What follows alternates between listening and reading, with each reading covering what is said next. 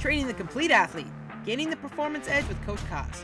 To find out more, go to trainthecompleteathlete.com.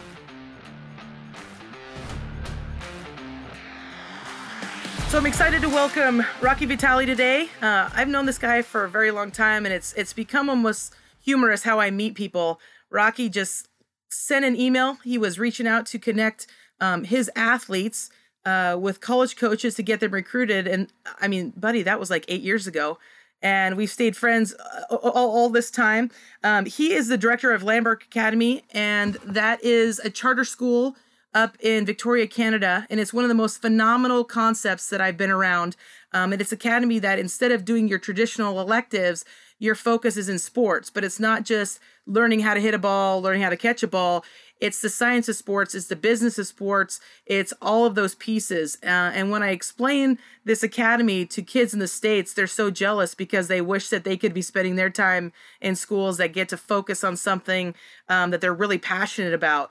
And that's, it's just a rarity. And so one of the great things is you have been able to just study the sports inside and out and also get to know student athletes inside and out. And that's going to lead to our topic today about sport IQ, because one of the things that we do see is lack of knowledge in our game. And you have been able to really hit that home. I've recruited and coached some of your athletes, and they're always above board when it comes to understanding their game. So I really appreciate your time, Rocky, since you're on the beautiful island of Victoria in the sunshine. So I'm excited to talk to you about this. No, it's a topic that's probably been brought to the surface through the COVID that we're experiencing. For me, I mean, yes, we have started this 14 years ago with the concept of creating the whole kid, but the COVID has brought into the factor of not being with my kids and still enabling them to grow. So it's unleashed some new experiences for me that have led to a learning experience for me. So when we talk about sport IQ, give me a few examples of what that looks like. Sport IQ, and I think it comes all the way from the weight room to practice to game, is how does someone develop, because everyone's different. We can't make everyone as the same person in the weight room or at practice or even stretching. I've gone away from this team stretching because everyone is different. Because I was different. I kind of picked that up when, I'm a catcher. I'm not a shortstop. I'm not going to stretch and warm up like my shortstop did. It becomes to understanding that you have a lot of individuals that make up a team. Mm-hmm. And you're trying to get the best out of everyone and getting them the knowledge to be able to work. We say champions are built when no one's watching, making sure that they have the tools to do the little things they need to do to create the big things. Well, I think it's very true that so much of training is very cookie cutter, right? Even in sports like basketball that maybe aren't as differential about positions, a 6'10" guy is going to have very different roles and expectations and have to meet different physical demands than a point guard, right? Who may be 6'3", and to train them the same is kind of ridiculous, right? But growing up in youth sports, especially, they're usually trained all the same way instead of realizing, hey, I was a 5'3" second baseman and my shortstop was was like 5'10". We're not going to interact the same way. We're not going to physically. So how do you really go about that? Correct? So yeah, you got to take the time to individualize people in how they're going to develop. And that's even with team rules. I mean, I don't have the same rules for every child. I mean, everyone grows up differently. Yes, we have the basics. But you know what? In order to have that team, you have to all understand each other and respect what everyone has. And, the rules are going to be a little bit different, or maybe they're not called rule. Maybe they're called expectations. Maybe it's more that. But to say that here are my 10 rules that you must follow, boy, I would say that most kids can't follow them. And so you're creating a real failure existence for that team. Or pointing figures, or she's not doing this and I'm doing this, but I can't play. You're playing her, but you create things. with those kinds of putting people in boxes. Well, and I would see this a lot in academics and in with injuries. So you might have a kid that getting a 3.8 is really easy for them. You might have a kid that getting a 2.8 is let's throw a party, right? And so sometimes those expectations are going to be different. With the injured kids, I remember having a kiddo that she spent so much time in rehab, and rehab's not fun. Like it's very difficult. But then she would come and play, and the kids were like, "Well, she's not at practice all the time." And I'm like, well, she's doing rehab, and then she has to do this, do this training so she can play. And it is like, not everything's going to be the same, right? No, and, it's not. And when you talk about team chemistry, it's about everyone buying in. Mm-hmm. Everyone buying into the fact that these 15 or 12 kids, we all care about them. We care. And as long as we know they're not lying to us and they're not out at the beach and not at practice, but maybe they just can't get there, or maybe they're working because they have to work because they have to pay for the ball. You have to kind of, do you want the kid on the team? Girls, guys, do you want this player? What are you going to accept? What are you going to give back?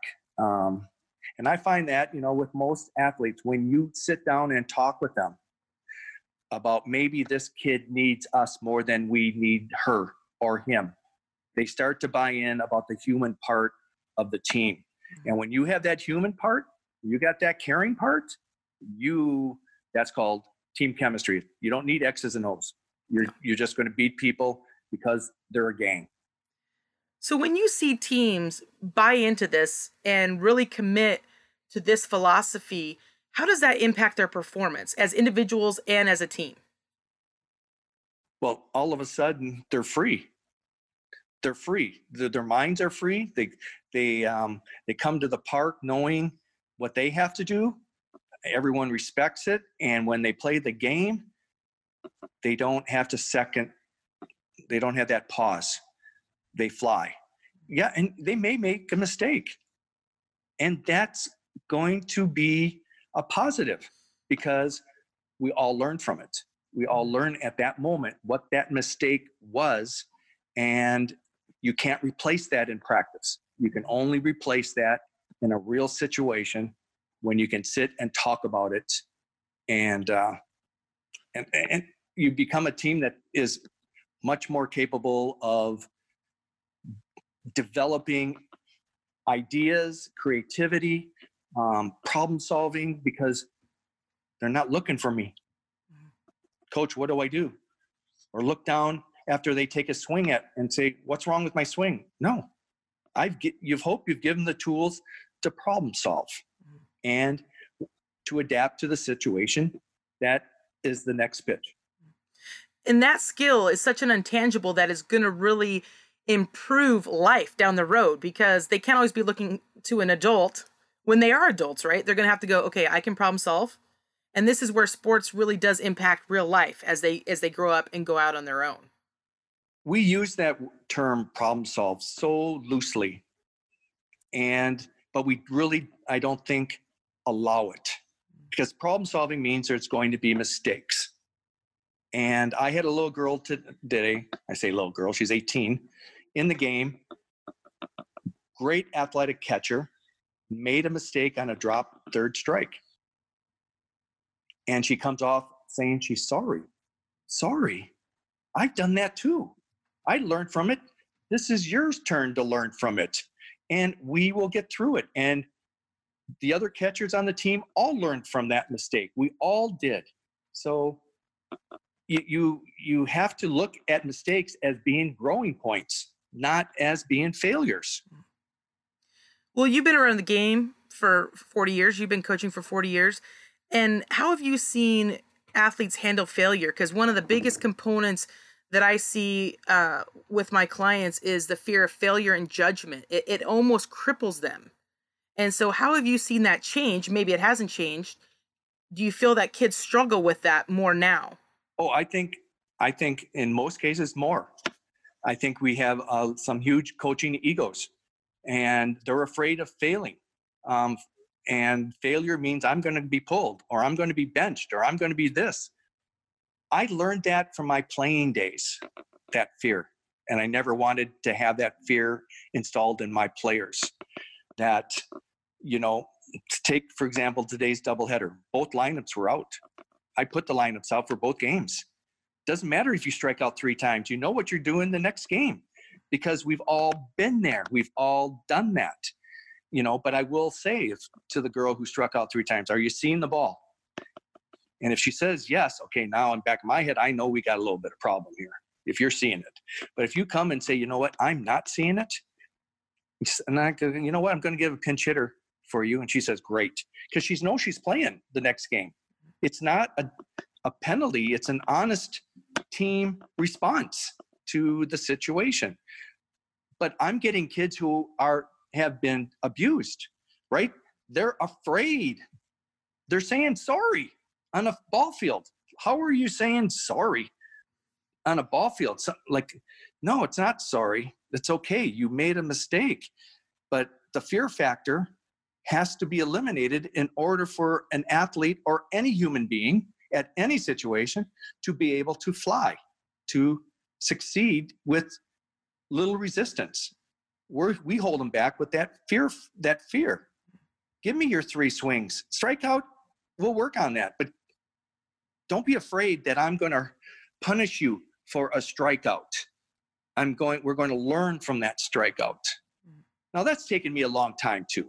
Don't get me wrong. I was a young coach at one time, but I think I've always been a little bit that way because I wanted to be, as a young coach, someone who made athletes feel good because that's what I wanted. A coach to make me support me because I'm doing my best that I can. And I will admit to my athletes, I make mistakes, and I will be right there to tell you when I do, because we all are going to make them. And I made mistakes during games, and we'll talk about those. Well, I think that's a huge component about coaches admitting when they make mistakes. I'll ask kids, I said, if your parent came forward and said, hey, I'm sorry, I made a mistake, would you respect them more? And everybody's like, yes, I would respect my parents, respect coaches. I've also asked athletes, would you rather somebody sugarcoat your role on the team or be honest and say, hey, this is your role, these are the things we need to work on? And they always say, I'd rather somebody be honest and work through it with me instead of hiding, right? And I think that expectation you talk about, so many athletes, they put expectations on themselves that are unreachable, right? No athlete's going to go 8 for 8 every weekend. It's impossible, but they hold on to that so tight, right? And it may be a coach expectation, their own individual expectation, or a parent expectation, right? So how would you help kids that maybe their expectations for themselves are kind of out of whack? Okay, that's delicate, Coach. Like I say, I've got a whole bunch of new kids this year that have never played for me. And I have a realistic idea of where they're going to go to college, right? But none of them do because they haven't left the island. Yeah. And I've got a little girl who thinks she's going to be an Oregon Duck. I got a lot of work ahead of me. She's excellent. She is dang good. She can play, but not at Oregon. So I've got to find a way to keep that dream going, but not crush her. Mm-hmm. And it's not that, and it's, for my kids, unrealistic because they don't know, they don't know what an Oregon Duck really is or how those kids got there. You've had some of my kids, you had one that went with Stanford. She was a Pac-12 kid. Wasn't my pick for her because culturally I knew she was a little country pumpkin at 6'1". But parents and kids sometimes, even when they have the skill, don't understand where they can be successful in life. Mm-hmm. So I have my work cut out for this little one because she is really good, but she's not Pac-12. Mm-hmm. So that's my job. Mm-hmm. That's why I've been doing this for 14 years. It's me guiding her to where she will be successful. Mhm. Well, and that's true. Like, the expectations of where you're going to finish off your career. I know I grew up in a Pac-12 world, and so you just expected to go to the Pac-12, right? And even if you are of that caliber, there's also other components that come into where is going to be the best fit. I have a kid that's one of the best recruits in the country, and when she's looking at schools, it's not who's going to be the best; it's who's going to be the best fit. And will it be Oregon? Will it be Oklahoma? Will it be UCLA? All are top-notch programs, but what's going to be the fit? And some kids, like you said, this 6'1" lefty that played for me, her best fit was not at the D1 level because it just didn't match her personality. And that's fine. That's okay. She can have a great experience. It doesn't have to be always chasing the brass ring. You have to know what fits and what's going to be the best outcome for a student athlete. But as I say, we get lost in, and as I say, the kind of glitz and glamour of what other things can be. And Justify, in her case, it was just her birthday yesterday. It was more parent driven. It was keeping up with the Joneses, with the other girl who was going to Utah. So it was keeping up with the Joneses, not keeping up with what's best for my daughter, who was a very bright child and environmentally aware, and that beach kid. It's but sometimes you just try to give them a second chance, and in that case, that girl got a second chance, and not everyone gets a second chance. So no. And I think it is really important that parents can be open to realistic expectations to help guide their kids in the best way possible. I mean, you and I see it every day working with kids of where they're going to be. I mean, I see it in my 9 and 12-year-old. One is the athlete, one is not. And she's found something that's totally a different passion. And so it's okay for parents to say, I want you to find what makes you happy. And maybe that's not being a D1 All-American. And you see, and just take it across the border to Canada, which I would say 99% of all my parents have never even gone to a college softball game, have no idea, where at least your kids kind of bump into college coaches, kind of bump into college games. Our kids know nothing. Our parents know nothing. When I first came and asked questions, everyone was going to Arizona State or Arizona, like ESPN Top 10. That's where I'm going, oh my God, I've got so much education to deal with, or I'm going to have a lot of people mad at me for breaking kids' dreams, when only really what I was trying to do is make their dreams come true so that they could be successful. And we've had over 200 kids from our program go to the States. Everyone with different experiences, because after they leave, I can't control. I can't control if they go to class. I can't control if they underage drink, because in Canada, you can drink at the age of 19. And, 80% of my kids spend time in jail because the U.S. police officers are not as nice as the Canadian guy who's going to make them pour it out and drive home. So that's kind of a good lead into getting kids ready for the next level. And it may be going from, little kids going up to high school to college, but it's those, as I say, it's those intangibles again. With my kiddos growing up, I said, hey, I want you to work as hard as you can. I want you to be coachable. I want you to be the best teammate, and I want you to enjoy your time. Like, those are the big focus. And very rarely is that the main component of a team, but you do run your program that way. So what are things that you would say, these are some skills, or these are some ways to think about the game or the process of growing in this game that are really going to benefit you to take the next step in your development, both on the field and off the field? Because we're always with that fact of we're Canadian. We have more to prove. We can't just walk on a campus and throw the maple leaf out there. It's more of a target. So you have to be really good people. You have to be able to reach out don't expect people to reach to you. You are someone coming in who may be getting more money, and you are going to want them to like you. Mhm. You got to work at just, you've already got the skill because I made the call. Mhm. You've got that part. But can now you fit into a new culture? Can you fit in where you're not pissing people off? That, you know what, that you're just trying to be a good person and good teammate and want everything that they want, and not more. And remember how you got there. It was hard work. Mhm. And so the athletic part kind of takes care of itself. But the person part is reminding them that you're on a visa going to another country, and whether you really understand what that means, that visa can be taken away and you will come home. Um, you have to learn to be a good teammate, and that may mean you got to reach out, and maybe it doesn't feel so good some days. You want someone to reach out to you, but you're going to you're going to be more successful with honey, Mhm. with those bees, right?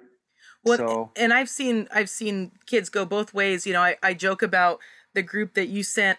Even though they've all graduated from college, I still refer to them as the Big Four, and they were a group that held really tight to each other. They bought in. They were great students. They were just four absolutely superb individuals, and all of their careers were different between injury or when the coaching changed, whatever. But when they all left, they were still those great students and those great kids that really bought into being a great teammate. And that's one of my favorite things about that group, because it was more than just playing softball for sure, for them. yeah, And and I've that's, and I create care totally. Is there's two things with me, is, and I tell that to the parents as soon as they come in. I don't know if I'll make your kid a better ball player. I think it will happen, but they will be a better person. They'll be a better person in the hallway. They'll be a better person with the special ed students. They will be a better family member. Mhm. And because if they aren't, they really can't move on. Now, if I go back to all my great athletes who have come out of there, they have been great people. Mhm. It's kind of a match.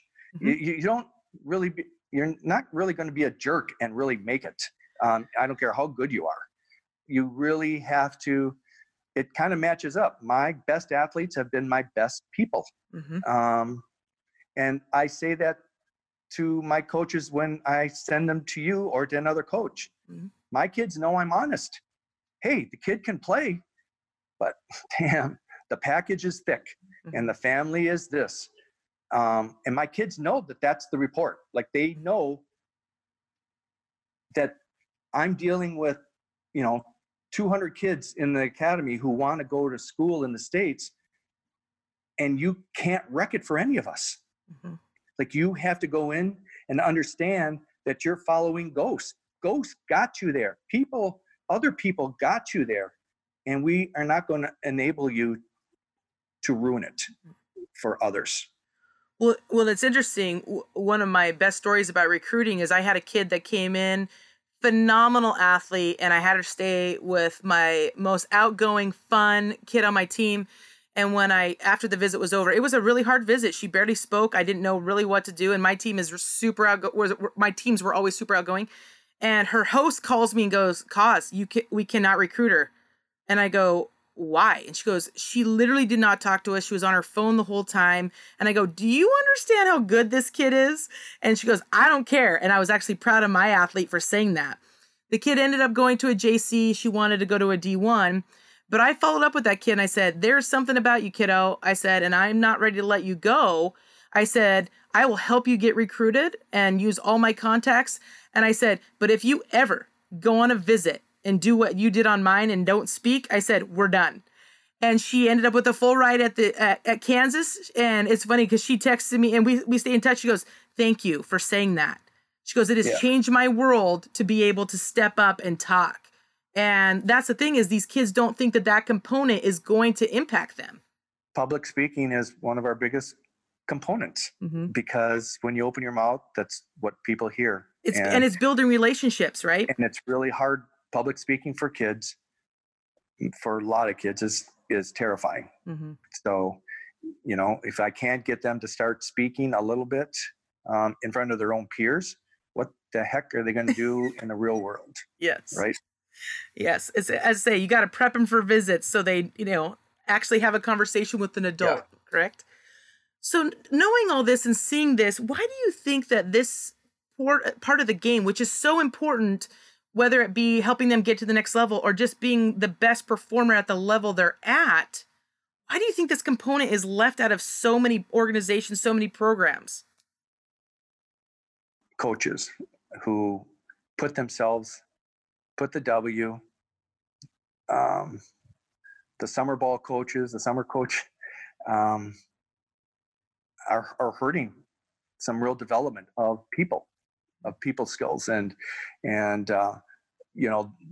they go home. I really feel that it's a reflection of them, that they're getting them the scholarship, they're getting them that I'm the one who does this.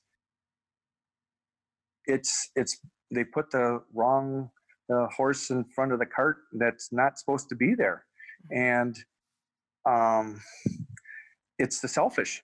It's I think summer ball has hurt drastically kids in some aspect, because it's so much about winning, not so much development. And the coaches that are in charge do it for all the wrong reasons, I believe. I've never been paid to do summer ball. And that's a crazy idea sometimes I throw at my head. But that's not why I do it. I do it because I have something to give to kids that I think will help them succeed. And, I'm going to have a speech with my club this week. I've got 2 kids who I've brought in, and I've heard scrambling out in the fields. Why is this girl shows up and she's playing and blah, blah, blah, blah, blah, blah. And I'm going, girls, it's about developing a team. I don't care if we pick up somebody yesterday. If I pick them up, they're going to play. Everyone understand that? Like, if you're picked to be on this team, you are going to play. And in this case, we don't have a lot of feeder. We have to do our own developing. So the 2 kids that have come in with no A ball are great athletes. We're going to be better down the road. But see, I'm looking down the road, and these parents are looking at, my kid only batted twice today. Well, if we don't keep building more teammates, we won't have a team. So you have to, and I guess, in the States, sometimes you don't have that problem. You got 100 kids trying out for one team, and so it's a whole different culture. But I don't think that culture is always positive. Well, in the States, what we see is that it's not about winning, which is totally ironic. When I was growing up, it was all about winning. And now it's all about exposure and about going to the right clinic and having the right hitting coach. And I know for me, I wanted to watch kids that played on teams that won. I didn't want to have to teach them how to win when they got to college. I would have coaches come up to me and say, hey, do you want me to put this kid in? I'm like, if she's not good enough to make your top 9, she's not going to be good enough to make my top 9, right? And so for me, I was paying attention to those things. I wanted to see how a kid moved, how they interacted with their team, how they talked to their parents. It was more than just, hey, I went 2 for 2. And it's interesting because I know that you're very similar, that the most important component of my coaching career is actually my alumni. I have loved staying connected to my alumni. Some of my dearest friends are my alumni, and they have nothing softball to offer me. They just have who they are as people. And that's the best part. And that's the thing. It's when, to see these kids develop into these great people, that is what makes working for free or working for very little for so many and having so much work and stress makes it worth it. And I think we miss that it's, we got them the scholarship and then they don't matter, instead of, hey, this kid is, in her 40s now and I can't wait to hear what's going on in her life. Right. Yeah. And I think we miss that. It's today I said something to my assistant coach who's been with me for so long. I said, we got 15 kids on our team. I'm looking around with teams of 9, 10, 11. How come we've never had problems having girls wanting to play for us? I said, because, I mean, I know the answer, but it's that fact of, I've got 15 kids. I've got 6 assistant coaches who have all played for me in the past, and I got teams that can't even get a coach. And I've got people stepping on, I'm pushing out of the way that I have so many coaches because they all still want to come back and be part. I have an alumni Christmas that I've started on December 23rd. I did it when I was in high school in Madison. I know if I go back to Madison on the December 23rd, I know where to go. I'm going to the College Club Bar on State Street, because everyone who's home knows on the 23rd of December, if you're home, it's a place to drop into. Well, I started that. I had 400 kids at Christmas. Our school's only 400 at the best of days. So 400 kids, alumni showed up for a Christmas drink. I mean, who would have thought that, I mean, I always thought I'd get 400 death notices from, when you deal with family, but when you deal with the kids, totally different. Well, that's the thing is, you're going to have some people that are going to be unhappy, but the thing is when you do things that are focused on the kid and helping them grow and pushing them to be better, and them knowing that you do it for all the right reasons, people want to keep coming back. Because I was very similar. I always usually had at least one alumni on my staff at all times. And a lot of it's because they were like, I want to either stick with it or I want to come back, because they love being a part of something that is real and genuine. Yeah. And the same thing with the academy. I only hire alumni.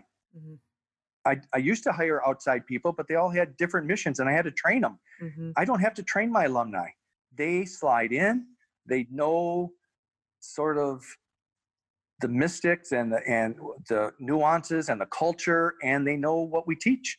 Yeah. And I've stopped. Unless you have graduated from the academy, you cannot work at the academy. Now, that some people might say that's pretty biased, but it works.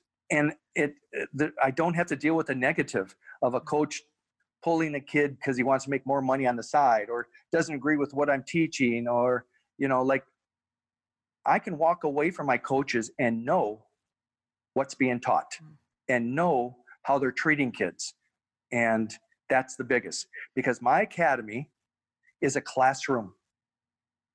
It has to be just like the biology lab, the way kids are treated. It's not like, and I've had to, that's probably where I've had to reprimand more for my coaches. You're not on the field, you're in a classroom, and they're getting marks, and we're sending reports home, and they're going home and talking about you guys. This is a classroom, and sooner or later, a principal's going to show up, a trustee's going to show up. This is not on the ball field where you can chew tobacco and say whatever you want, and no. And that's probably what I love about the academy the most. It's a classroom. Well, and the thing that I've seen in your athletes that have come and played for me is they 100% bought into the teachings of the academy. And in some ways, it's a hard transition to go to some new stuff in college, but they were right there in that same mentality of, okay, coach, I'm going to do what you're asking of me. And one of the biggest lessons I always teach kids is, no matter who your coach is, you need to buy into the program. Because if everybody has their own separate agenda, the team's never going to move forward. I've seen some coaches be very successful, and I'm just kind of shaking my head going, oh my gosh, how are you successful? But it's because everybody bought in and is going in the same direction. And if I was going to give any advice to athletes or parents, it's, if you're going to join an organization, buy in and have everybody go the same direction. If you have your own personal agenda, your kid is not going to be as successful as they could be. Correct. And buying in, because I do travel and I do talk to coaches and I hear what's being taught. And when I throw them a question, they go, which is sort of going against what they're teaching, they go, yeah, you're right. Kind of. It's just they haven't taken time to see what we're talking about. Mhm. And I'm lucky, like, because of who my son is, I'm getting first rate stuff. I'm not getting stuff that's 10 years old. I'm getting stuff that's the heartbeat of the game. So it's kind of now easier to buy in since he's now on the major league Yeah. staff. People are talking to me that never have talked to me before at the ballpark, because they finally bought in, just because he finally hit that platform that they think is successful. But I think that's a super good point, Rocky, because so many coaches are not humble enough to say, I could learn from somebody else. I see that all the time. And I know for me, going up to Canada and seeing what you did, oh my gosh, I stole so much stuff and started doing it back in the States because, as I say, I'm like, you look at the game differently than I do. And you break down mechanics in ways that my brain just doesn't even think. And one of the biggest things that gets in the way as coaches is not saying that we can learn from somebody else and incorporate that into the game. None of us are going to know everything about a sport, and none of us have, as good as strengths. Like, your strengths are going to be different from mine. So as I say, I'm going to steal yours and abuse yours as much as I can. But we also, as coaches, have to be humble enough to do that. And I think our sport is the last to really get into the technology world. Mm-hmm. I mean, the other sports of golf, basketball, hockey have all got into the technical stuff, way more analytics than baseball did. And we had to steal it from golf. I mean, basically every analytic piece of equipment we have has come from golf. And it's taken us a while. We were close. What you were teaching, Carrie, and what I was teaching 20 years ago, we're close. Mm-hmm. It was what we thought. Mm-hmm. But now we got real vivid proof of really what happens. And it becomes easier when you actually can see proof and not someone saying, this is how I do it. But now when you see proof that this is really what happens when you spin the ball, or this is really what happens as you swing a bat, or how you create power, if you got proof, kids buy in because they're analytic. Kids are way ahead of us. Well, as I say, I hate going to Little League fields, and it's not because I'm watching little kids. It's because I can't handle listening to Put Your Elbow Up. Because I want to say that is 40 years old and we have not stepped forward with the game, right? And I crack up with my husband, and because he goes, I don't think I want to coach Alex's teams. He doesn't listen to me. I go, well, he listens to me, but he knows what I tell him gets results, right? And so he'll be like, oh, that worked, Mom, so I'm going to do that. But that's the thing. It's like the game is changing all the time, and our technology and our understanding of movement. And I know, movement. And I know for me, I've always definitely been on the relational side, but as kids change, we have to change within that, right? We can't keep coaching them the same way or raising them the same way that Carson and your daughter were raised, because that's it's 2 generations away. So we have to be more open-minded to what our kids need now to help them launch into being better performers and better people. And, for my kids, the new step that for me is, we do what's called yoga hitting, and everyone's kind of bought into the PVC pipe and the noodles. And why? Because we've shown them their body deficiencies, why their bodies aren't moving. You can't do what I'm asking you to do. You're not flexible enough. And God help me, I can't do it, but I'm 64. I don't have to do it anymore. But I know it limited me not knowing this information. So my kids now carry a PVC pipe. Otherwise, they're not allowed to get on the tee. But they also have seen the Seattle Mariners do it 30 minutes before they get on a tee. So when you have role modeling happening, it's an easy sell. Yeah. An easy sell. Well, and I think that is probably the most important thing for the adults in these athletes' lives is be humble to learn more. I know my dad, when I was 14, looks at me and goes, you know way more about softball than I do, so I'm not even going to try, right? I know that the best coaches I've been around are always learning, and it comes from different areas. Like I say, I'm a counselor, and I have coaches come talk to me about stuff all the time that has nothing to do with hitting or fielding or pitching or shooting a basketball. But at the highest level, they have to be holistic individuals. And Correct. we are doing them a disservice if we only do X's and O's. It's never going to get them to the next level. And that's why this COVID, when we had to go online for the last quarter, my staff, I'm so proud. I said, I don't know if the kids are going to do it. We're not there, right? We're not there. We don't know if they're really doing it or if they're just complying with us. But we'll know in the end if we lost ground or we gained ground. But I said, what we will do was we will have produced a 50, 60-page document that parents know we know. Parents know we know our stuff because it's on document.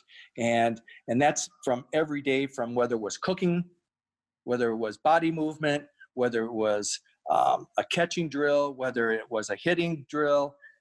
I mean, it's all been laid out in so many different ways that I was proud of my staff to say, see how much you know? Don't ever think you don't know more than they do. You know more. Well, and I think as we continue through COVID, but especially in the beginning, it has given us opportunities to look at the game differently, for athletes to choose to look at other avenues they could perform better. Kids didn't have cages in their backyard. They didn't have basketball hoops necessarily, but they could break down the game and, as I say, develop this sport IQ that hopefully will launch them to be at even a higher level than when they started. Because I know, I went through injury that I took 6 months off, and I did certain training that made me a better athlete. Could I pick up and hit a ball? Nope. But you use that time as effectively as you can. And just because you're not on a field doesn't mean you can't be improving. And just because you're not in the gym, or just because you're not, how are you going to adapt? What else you got around the house? Like, survival, like be creative. I mean, and we even had units on being creative in lifting or being creative in body movement. Teach us, we got 100 kids. What did you learn? Teach us, give back. And I think that's how we have to teach our athletes. They have more tools than we ever had. We didn't have it. We listened to a radio. We watched on TV. We mimicked. I always say to a kid, don't believe what I say. Go research it. Like, I don't want you to just follow me off a cliff. I want you to research this and come back and say what you found out. And maybe we'll find that happy medium. But be your own coach. I want my kids, when they leave, to be able to coach themselves and have the ability. Well, that's why I never got bothered when a student athlete would say, why are we doing it this way? There's a way they can deliver that, but if they didn't understand and I could explain it, that's going to only show more value of them buying in. So if somebody says, hey, can you explain why our hand path is this way, or, why we shoot a basketball this way, or why we spin the ball this way? If you can explain that and they can go, oh, well, that makes sense. When they go to work and train on that skill, their full effort's going to be there. And so, as I say with coaches, it's okay for kids to say, hey, can you explain to me why we do that? I say that at the beginning of practice. Hey, if you don't understand, you can ask. I'm never going to take offense to that. Correct. No, and you know what? Where that transfers is that we hope all these kids become a coach. Yes. And when they go and I watch my kids work with coaches, with kids, they hurt me. They may not be able to do it, but they've got it in their data bank. And it's going to come on at some time. It's all going to come together because they have the knowledge. And knowledge is powerful. And I don't care what age. I don't care if they're 12 years old and I'm teaching them a reverse dribble. They may not be able to do it, but I've given them the knowledge that they can work on it. And someday that reverse dribble is going to make them smile. And I think as a coach, one of the best things is to see one of your former athletes become a coach. I think that's one of the most, just refreshing, and just makes you excited that you have done this for your whole career, to see them pass on that knowledge. The only hard part, Karen, this is that when they come back and they're eager to coach, I got to remind them, you were that little girl too. You were that little guy too. You didn't do it right. You weren't focused all the time. You weren't always on time. So step back, girl. It's Yep, the you are player. now a college It's the graduate. it's a player coach transition when Yep. they will look and go, was I like that? I'm like, oh heavens, yes, there were Yes, moments. Yeah, we all were. But yes. but be aware of that. Be aware of what you were, how you got there, and what you didn't like. You don't for me, probably getting to where I'm at is not so much the coaches that I loved to play for. It was making sure I was not that coach that I didn't enjoy playing for. Mhm. Yes, I think that's astronomical. Is you want your kids to walk away, and no matter what has happened on the field, winning or losing, is I am glad that I chose to play for that coach and I had a great experience. And I think that that is something as in the sporting world that we really need to focus on striving for. I think we're falling a little short, but hopefully Mhm. this time away from our kids and this time away from our sports. You said this before we even got online was it's made me realize that priorities are just different, and I'm hoping that everybody can look at it and say the people in sports is what makes this so valuable, not just the No, wins and you know losses. what? And one of my most valuable experiences probably was in basketball. I never did a 30-second drill for any of my teams. I would stand and go, we will never do 30-second drills because I hated them. And I always thought coaches did that because they didn't work us hard enough during practice, so they had to make up for it at the end and make us hate coming back to practice. I said, as long as you give me 100% in all my drill work and I visually can see you're tired, we will walk out of here shooting free throws and we're done for the night. And you will want to come back. But it has to be a partnership on how these practices operate. So if you want to lollygag, we can do that old traditional suicide drill. You'll hate it. I'll hate making you do it. But you didn't put out in practice. And as a coach, that's my job to make sure you're dead tired during my drill work. And that's where our sport care needs to get better. We need to make practices tougher. Like in our hitting, for my hitting, we have hack attack machines, but they're going 60, 61. Our hitting is hard. You got to adjust, but I'm not sitting there anymore with flips. I'm not sitting anymore where you look good in practice and you can't make an adjustment in a game. I didn't do any of service. I didn't do anything for you except disabled you. Mm-hmm. It's crucial to create as much pressure in practice so when they get into games it's just gone, right? And I do think that that is true in our sport, that and it is difficult to create that pressure in the sport of baseball and softball in some ways, but I think with a high failure sport they've got to be ready to be able to handle whatever pressure comes, and the higher level that you get the more pressure there is. And so I know a lot of athletes are like, oh, this was unfair or this was too difficult to practice, but it's helping them transition into a game situation that they are 100% prepared. Correct. Game, that whole thing of what we call acquisition, which is your T, for us is the T work flip, to the competition, which is our machines are going top flight, to T the test, which is the game. Mm-hmm. So I don't allow my coaches to coach during the competition. Mm-hmm. You're wasting my time. I got other hitters. Bring her back to the acquisition. Bring her back to T work. Talk with her all you want. Flip with all you want. But she has to be able to problem solve, or he has to be able to problem solve during the competition so that we can transition into the game. Mm-hmm. And that's where I've always been upset at myself, having all this indoor facility and going, but are we really any better coming out? Because we haven't used the time to go to be game ready. And so competition is imperative if you want to see transition into a game where you feel like you've complimented the kids. Mm-hmm. Kids don't like it. Kids hate it. But hate it. But one of the best, my assistant used to say this all the time about compete and support. During the week you compete with your teammates for your position, you support them on the weekends. And that's why you've seen some rosters get big. They went from having these little rosters, and then Arizona went to like 24 a couple years ago. Why? Because they wanted to create that competition all the time. Because if you can't handle it in practice, how are you going to transition into games? And that's one of the things that I would hear from athletes all the time is, you never gave me a shot. And I was always very upfront that I said, practice is your shot. If you cannot get it done in practice, why, when I amplify the pressure, do you think your game's going to improve? They didn't like that, but it's kind of the nature of the beast. And at the collegiate level, the expectations go up.